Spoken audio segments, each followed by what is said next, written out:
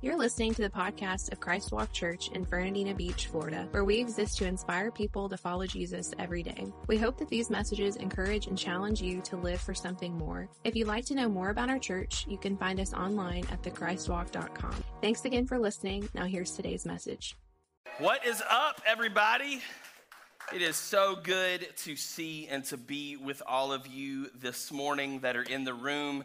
For those of you that are joining with us online, we're so glad that you're tuned in this morning. It is going to continue to be an incredible day. I just want to commend you for the way that you worship this morning. My goodness, the celebration that went forth in this house this morning. I can tell you that as your pastor, I am proud and I can confirm that Jesus was honored in this place today. And that is going to continue as we proclaim his word here this morning. If you got your Bible, you got a smart device, I want to invite you or encourage you to turn with me or swipe with me to the New Testament. We're going to be in Paul's letter to the church in Ephesus, so Ephesians, and we're going to land in chapter 5 here in just a moment. So Ephesians chapter 5, place a finger there or a bookmark, and we'll land there in just a minute. Almost 18 years later, I can still remember my wedding day. Anybody remember their wedding day? Anybody?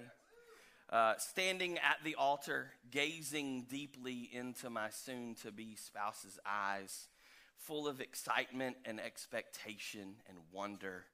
While I can't speak directly to what Sarah was thinking in those few moments before we said I do, I'm a traditionalist.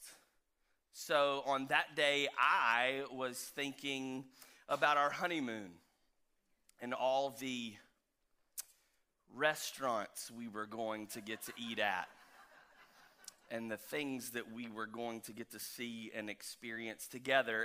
But mostly, I was really thinking about what was going to take place after that moment when we started our life together afterward, and how I would come home from a long, hard day's work at my very high-paying job and find a home-cooked meal waiting for me on the stove with the floors freshly vacuumed and the laundry done and neatly folded and put away. Yes, I can tell you that in that moment, it was going to be magical. It was going to be magical. A few weeks after that, I had come home from work and I was in the process of vacuuming our bedroom. And I bent over to pick up a pair of my dirty socks that were in the way because I didn't want them to get sucked up into the vacuum. And I realized that I was getting hungry. It was getting close to dinner time. And so I asked Sarah what we were having for dinner.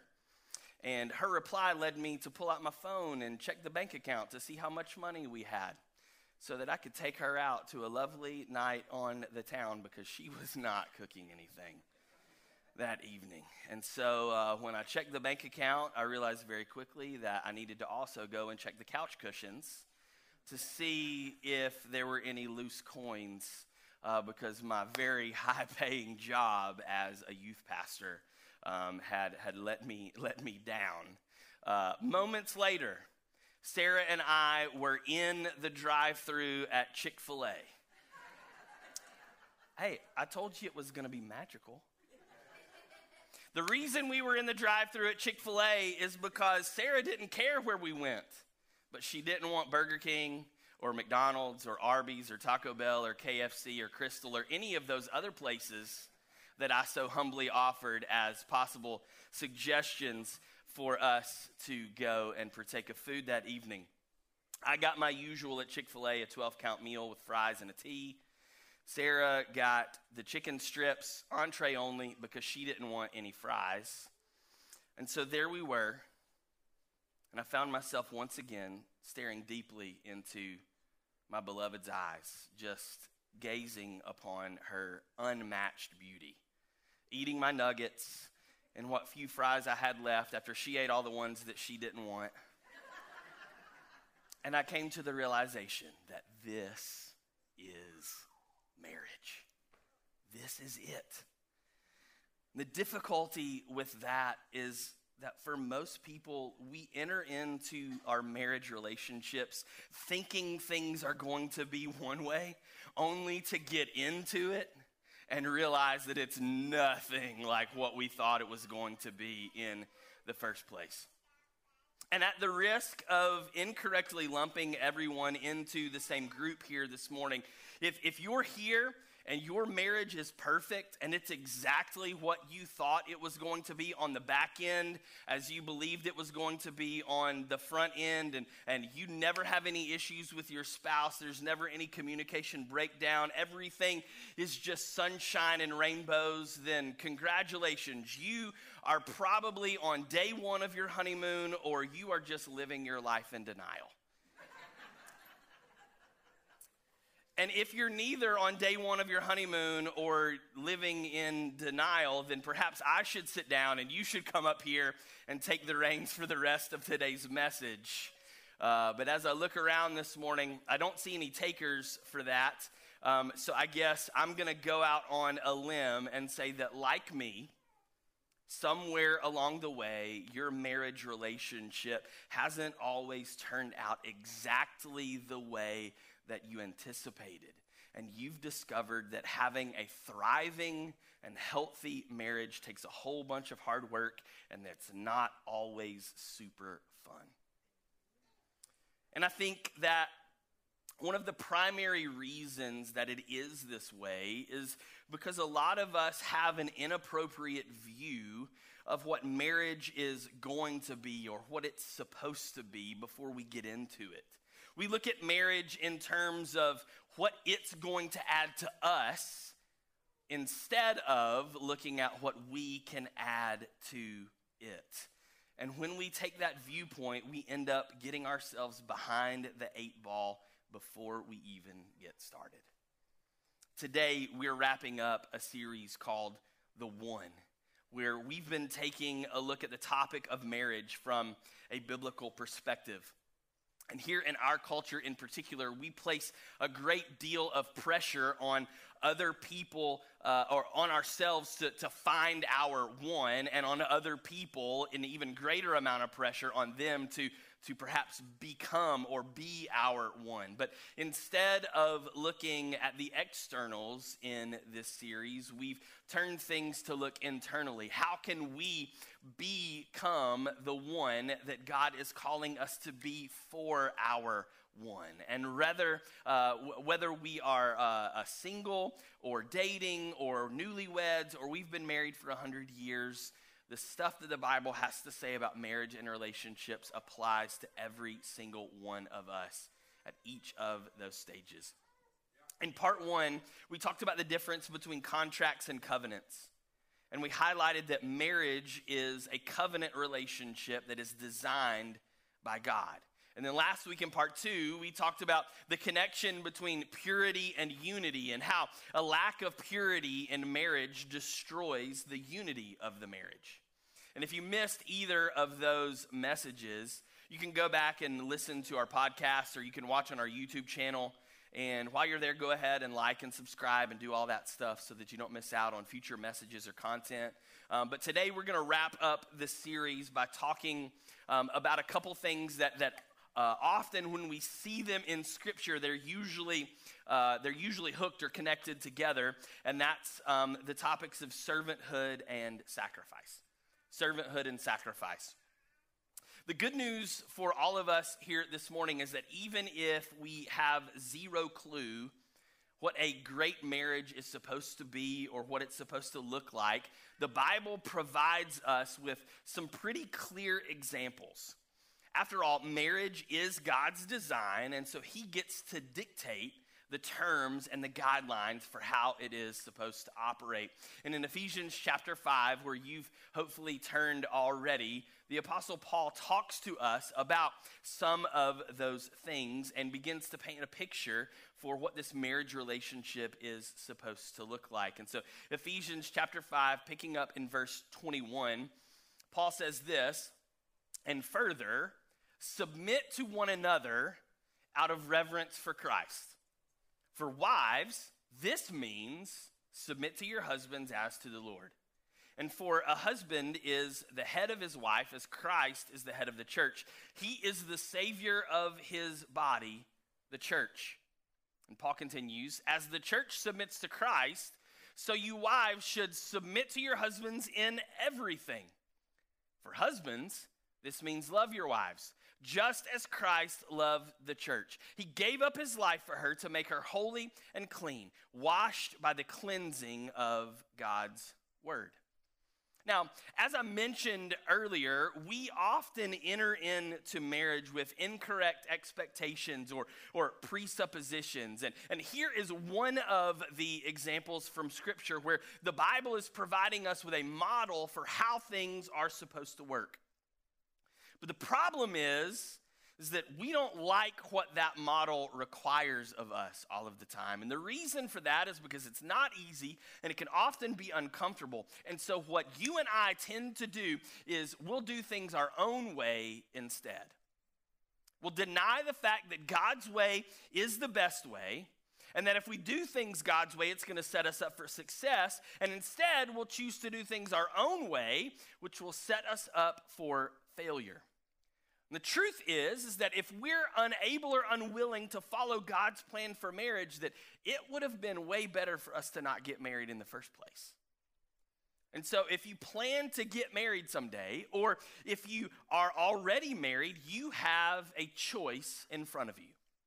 You can do things God's way, or you can do things your own way. The question is, which outcome do you want to end up at? What do you want the outcome for your life and for your marriage to be?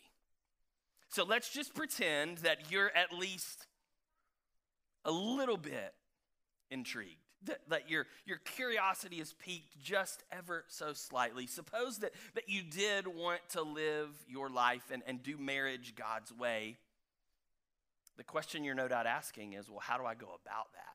And that is a great question, and where I'd really like to spend the next few moments of our time here this morning by talking about a couple of the defining characteristics of marriage God's way.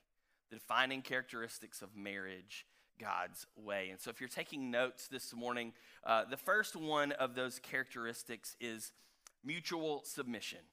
Mutual submission. In our Ephesians 5 passage, in verse 21, we read where Paul says, submit to one another out of reverence for Christ. And so when I was thinking about this, I got to thinking about football. And I came up with the question, I began to wonder, which member of a football team is the most important? Which member of a football team is the most important? And so naturally, I thought, it's the quarterback, right? It's the quarterback. But the quarterback would be nothing if the center were not there to snap him the ball and get the play started. But then again, if it wasn't for the quarterback, the center would have no one to snap the ball to. But then I thought, without a running back there, the quarterback would have no one to hand the ball off to. And without the offensive line, the running back would have no one to create holes for him to run through. And then without wide receivers or tight ends, the run blocking would be suspect. And perhaps the game would become one-dimensional because you'd always be running and never passing. And that would make things potentially less effective. And I just spent a whole lot of time sitting in my office going, I don't really think that there is a most important person on the football team. And the point of all of this is that each member of the team carries an equal amount of importance. They all play their different role, which when done in unity together, that's what makes the team successful. It's not because of any one individual. It's each person coming together, playing the role that they were designed and put out there on the field to play, which leads to the success of the team. And the same thing is true for our marriages. Men are not superior to their wives. Women are not inferior to their husbands. Rather, each of us, both husband and wife, we were created in the image of God, and we were designed with a specific purpose in regard to the role that we are to play within the marriage relationship. And as a reminder, our definition of marriage looks like this, and it takes two people. Marriage is one man and one woman. Yes, I spelled those correctly. One man and one woman. That's the kind of church that we are. If that's not how you are, then there's other churches in here that may think differently. Other churches in our city, but we are a church that believes in the biblical definition of marriage as one man and one woman coming together as one flesh for one lifetime.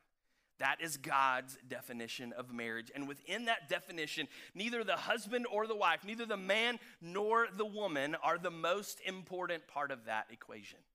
The most important part of that equation is the union, the one flesh between them. And in order for that union to take place and to thrive over the long term, both the husband and the wife have to bring something to give to the marriage. It's not something they take away from it. It's something they bring to offer, to give to the marriage. And it's equally important, though certainly different. And the things that they bring help to support the four elements of the marriage relationship. And these four elements are the emotional element, the social element, the physical element, and the spiritual element. It's these four elements that make up the marriage relationship and make it so special, make it something to be desired by us. The emotional element of marriage is fulfilled through God's command in Genesis 2:18. He says, "The Lord God said, 'It is not good for the man to be alone. I will make a helper who is just right for him.'" We have these emotions inside of us that we were created to need the community of, the relationship, the love and the care and the desire for someone else. That's how God designed us from the beginning. The social element comes to us out of Genesis 1:28, where God blessed Adam and Eve and said, "Be fruitful and multiply, fill the earth and govern it." That we have a responsibility, that part of marriage is for us to come together and to procreate, to have offspring that's going to continue to populate the earth and carry out our legacy as human beings. It's part of God's design for us to have children within the boundary of the marriage relationship. The physical element of marriage comes to us out of 1 Corinthians 7, verses 3 and 4. It says, "The husband should fulfill his wife's sexual needs, and the wife should fulfill her husband's needs. The wife gives authority over her body to her husband, and the husband gives authority over his body to his wife." That's how we were created. We were created by God, who placed those desires in us to be directed toward our spouse, and for us to come together as one flesh in accordance with his design, and to take part in the physical act of sex and intercourse, so that we could be intimate with one another. That is God's design. And he said, I'm going to create this, and I'm going to put this in you, and then I'm going to give you this relationship in order to do that, so that your need for that can be met and fulfilled by your partner. And it's this beautiful boundary that God has placed. And he said, inside of this boundary, that kind of relationship, that kind of intimacy and connectivity will remain holy and righteous, as long as it's done inside of that boundary. And then finally, the spiritual element of marriage, which we read earlier, Ephesians 5:21, and further, "Submit to one another out of reverence for Christ." So there's an emotional element, a social element, a physical element, and a spiritual element that make up the whole of what our marriage relationship is based on. And the only way that each of these elements are going to become realized and remain intact is through this act of reciprocity through mutual submission. Husbands, you have a responsibility in your marriage for your wife. Wives, you have a responsibility in your marriage for your husband. And mutual submission looks like this. Mutual submission is each for the other, both for the Lord. You'll realize that there's no selfishness. There's no self-serving thing in there. That is all pointed towards the outside. It's what we can bring, what we can give, what we can offer to the other person. And as a result, how that honors and glorifies God in the process. It's mutual submission is, I serve you, you serve me, everyone gets their needs met, and God is honored in the process. It's a win, win, win. I love this quote from Pastor Ed Young Jr. He says, love flourishes in a marriage when both partners are working to meet the needs of the other. And the Bible is clear as to how we're to go about this through fulfilling the role that God created us to fulfill within the boundaries of our marriage relationship. And this begins with love serving as the foundation of the relationship. And as we will see, love plays out in a couple different ways, which leads us to the second and third, but as I told you, often they're connected together in the scriptures, characteristic of marriage done God's way. While the first is mutual submission, the second and also third would be servanthood and sacrifice. Servanthood and sacrifice. In Romans 12, verse 10, the Apostle Paul tells us, love each other with genuine affection and take delight in honoring each other. Granted, when he's writing this, he's talking about our relationships as a whole, but make no mistake, the marriage relationship is one of the primary ways through which this is exemplified in the life of the believer, that we love each other and that we honor each other. And here's how that plays out. When we look at the whole of Scripture and we begin to break this down, what does it look like to love each other? What does it look like to honor each other within the confines of our marriage relationship? We see that there's some directives given to wives. We've already read out of Ephesians 5 where it talks about wives submitting to your husband who is the head of your family, the head of the marriage, just like Christ is the head of the church. This is confirmed and reinforced in other areas of Scripture. Colossians 3:18 says, wives, submit to your husbands, as is fitting for those who belong to the Lord. 1 Peter 3:1, in the same way, you wives must accept the authority of your husbands. Some translations would even say, submit to your husband. Titus 2, verses 4 and 5, older women must train the younger women to love their husbands and their children, to live wisely and be pure, to work in their homes, to do good, and to be submissive to their husbands. It's there time and time and time again that the role that the wife plays in the marriage relationship is to be submissive to her husband. And this word submit, it's actually the Greek word hypotasso, and it means to arrange under, to subordinate to, or to subject oneself, or to obey. So to arrange under, to subordinate, to subject oneself, or to obey. And it's actually a Greek military term, meaning to arrange, speaking of troop divisions, in a military fashion under the leadership or the command of a leader. But in non-military use, it was a voluntary attitude that was taken on of giving in, cooperating, assuming responsibility, and carrying a burden. So what this communicates as the wife's responsibility within the relationship, within the marriage relationship, is first, proper alignment with your spouse, which is sacrifice. It means that you don't get to just do things your way, that there's two people that are a part of this marriage, and God is at the center of them. And so how one person behaves affects the other person. And so both of you have to be in alignment, moving in the same direction in order for this thing to work. So it's proper alignment with your spouse, which is sacrifice, and then it's dedicated support of your spouse, which is servanthood, okay? So you got sacrifice and servanthood at play here in terms of the wife's responsibility as she submits to her husband. Now, husbands, we also have a responsibility.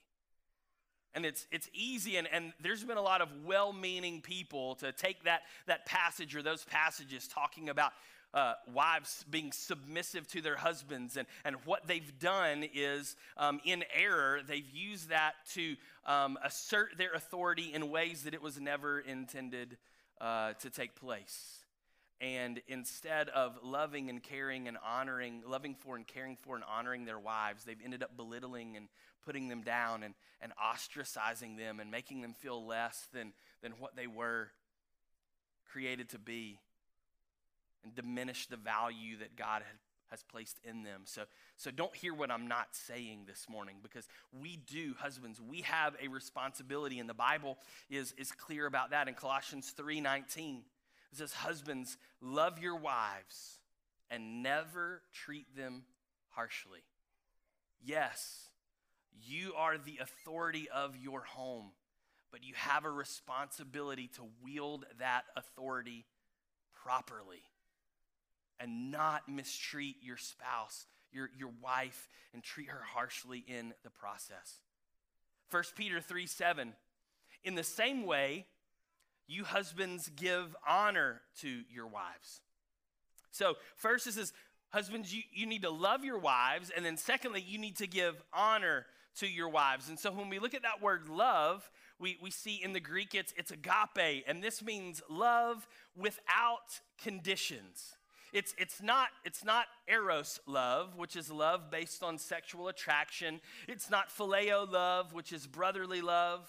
It's not storge love, which is love between family members, like a mother to a child. It is sacrificial love. It is love without condition. It is love even when they are unlovable, even when they don't deserve it, even when they've turned their back on you. It is the kind of love that Jesus Christ demonstrated for the church when he went to the cross and died for our sins. That is the kind of love, husbands, that you and I are responsible to love our wives with.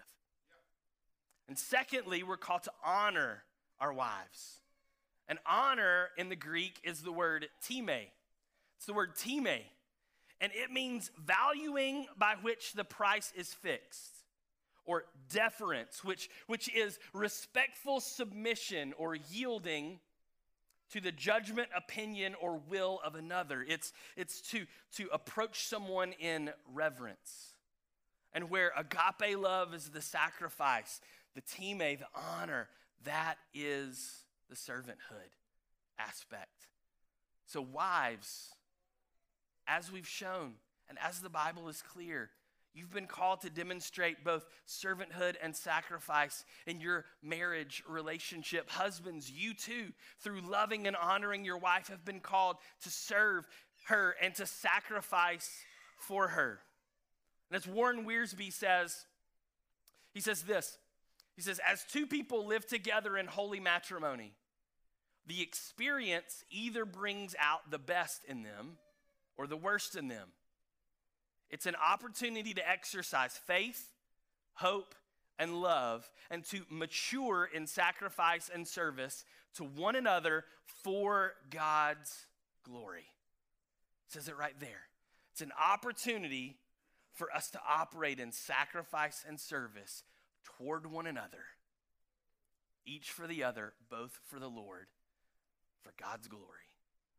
Now watch this.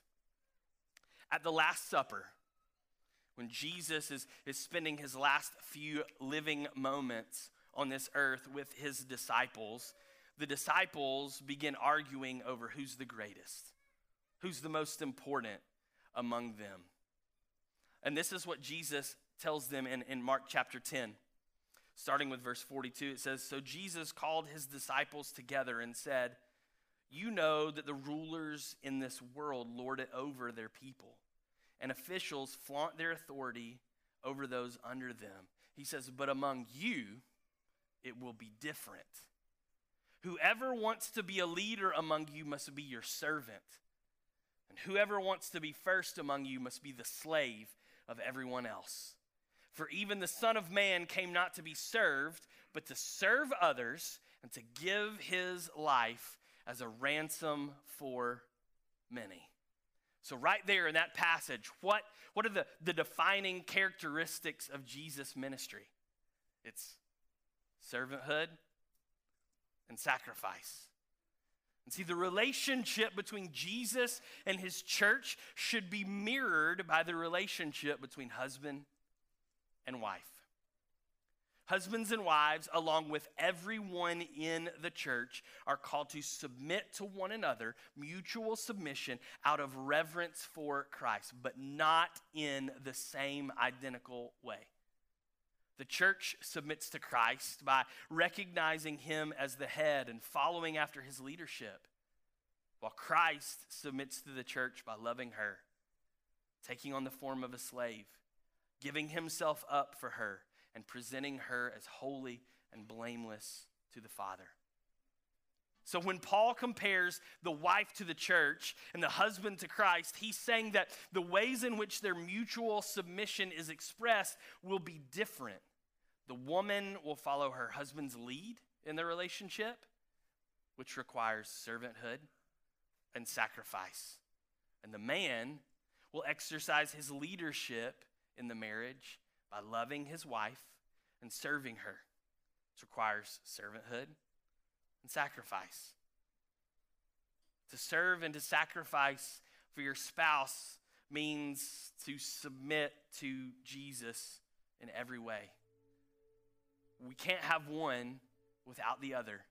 You can't serve your spouse and submit to them the way that you've been called to if you aren't first serving and submitted to Christ.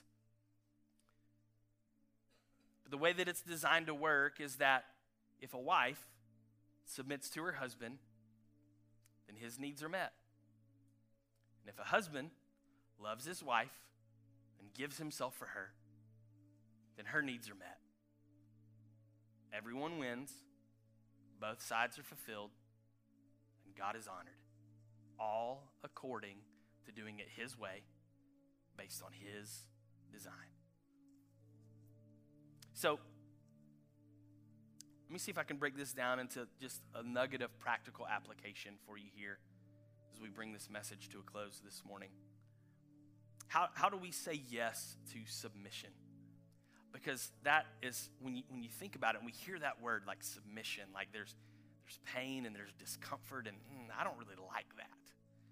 So how do we say yes to submission? And it's something that I've come to label as creating a yes culture. Creating a yes culture. And it's something that Sarah and we attempt to do with some success in our own home and in our own marriage. And it's a challenge that I would extend to you this morning, is to begin to think how you can create a yes culture in your marriage relationship. And so creating a yes culture is exactly what it sounds. Is that when your spouse has a need that they need you to meet, your answer is yes. Yes. That's what it looks like to create a yes culture. Now, there's some questions, some guidelines that go along with it. And so if your spouse has a need for you to meet, then some questions that you could ask just to be sure that things are appropriate and in line would be, number one, is it biblical? Is this need, is this desire, is it in keeping with the scriptures? Is it not illegal or immoral, right? Like, no, honey, I need you to go rob this bank for me. Like none of that. Yes. So is it biblical? Number two, when your spouse has a need, do we have the means to be able to meet that need? Like, am I physically able, or are we financially able, or go buy me a new Lamborghini. Okay, honey. Like it might not be that. We might not be financially able. We'll have to settle for the Porsche instead. I'm sorry. So is it biblical? Do we have the feasible means to do it? And then thirdly, do I have the proper attitude? Do I have the proper attitude? Is me saying yes to this and me serving my spouse in this capacity, is it so that I can honor God in this relationship? Or is it because I'm placing conditions on it, or I'm trying to leverage it for the next thing that I'm going to need down the road? Okay?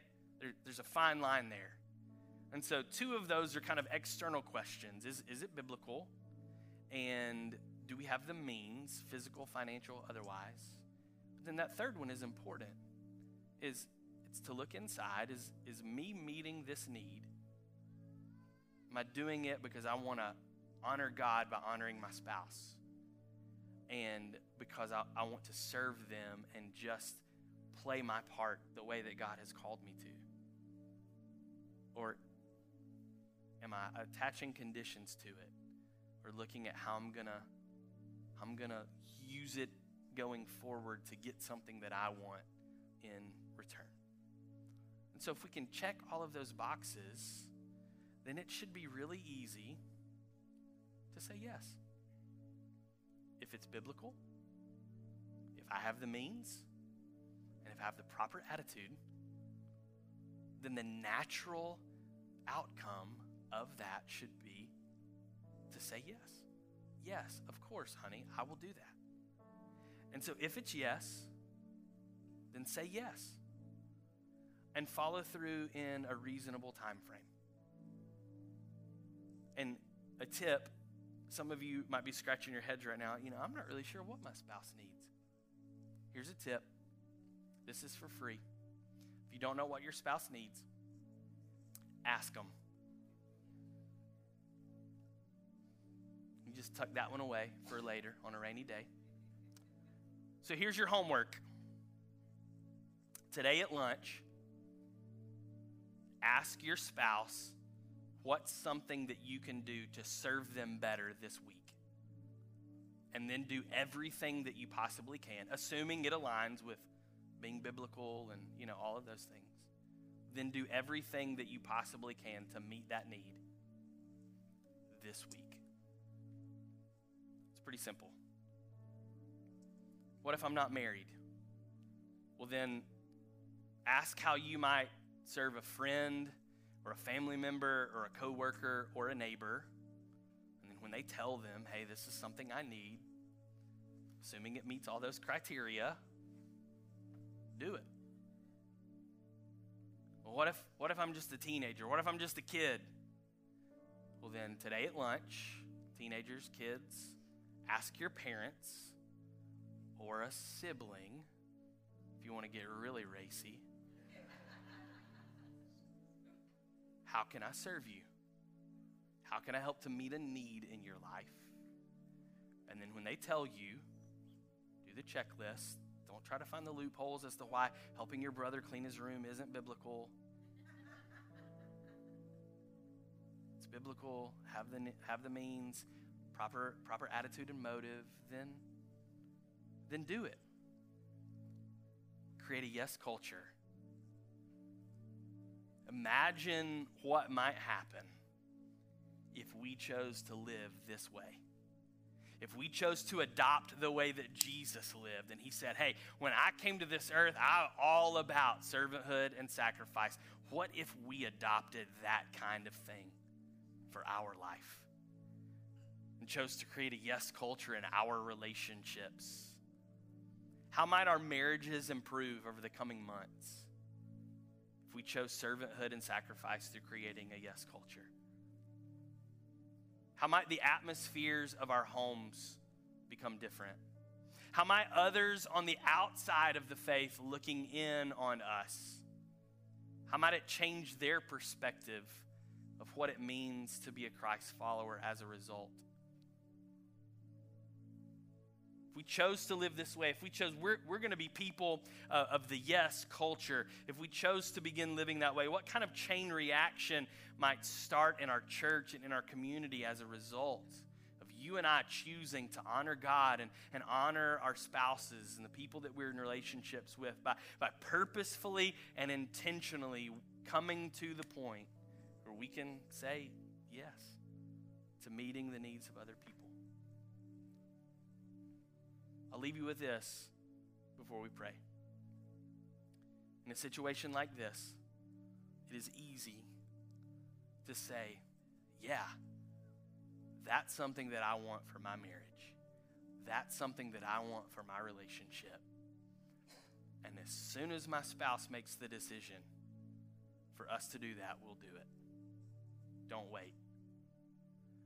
You be the initiator for change in your relationship. You take that first step. You put yourself out there on a limb.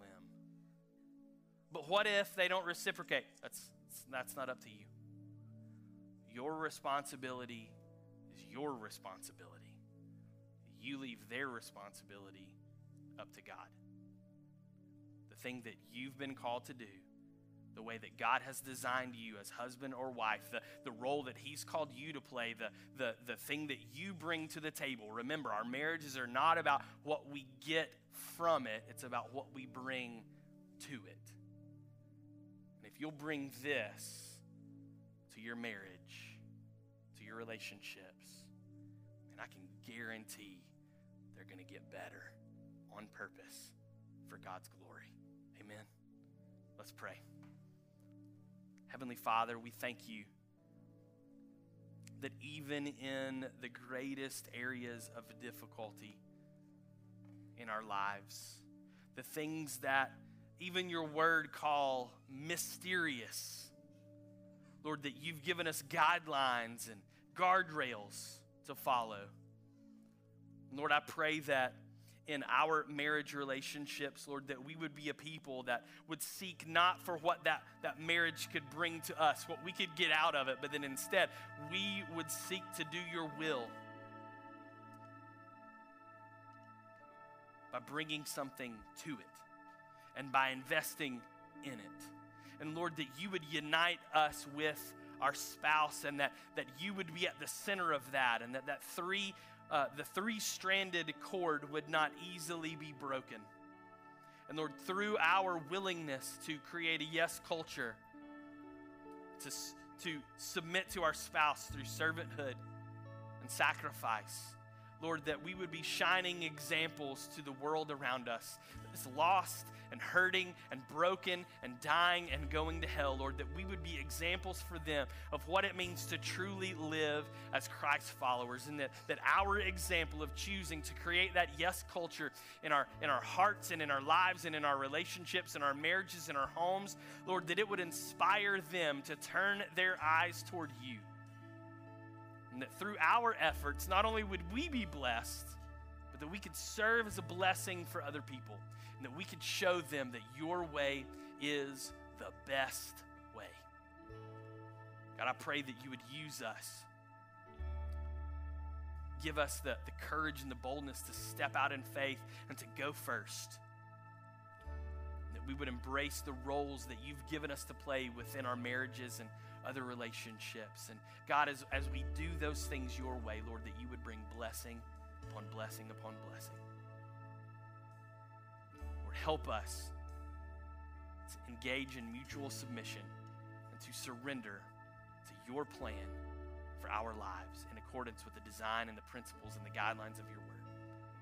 It's in your most holy name that we pray these things. In Jesus' name, amen. Amen.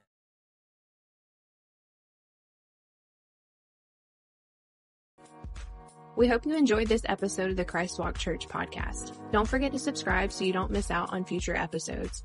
To find out more information about Christ Walk Church, including our service times, how to connect with us on social media, and the ministry opportunities we have for you and your family, simply visit our website at thechristwalk.com. Thanks again for listening, and don't forget, because of Jesus, the best is yet to come.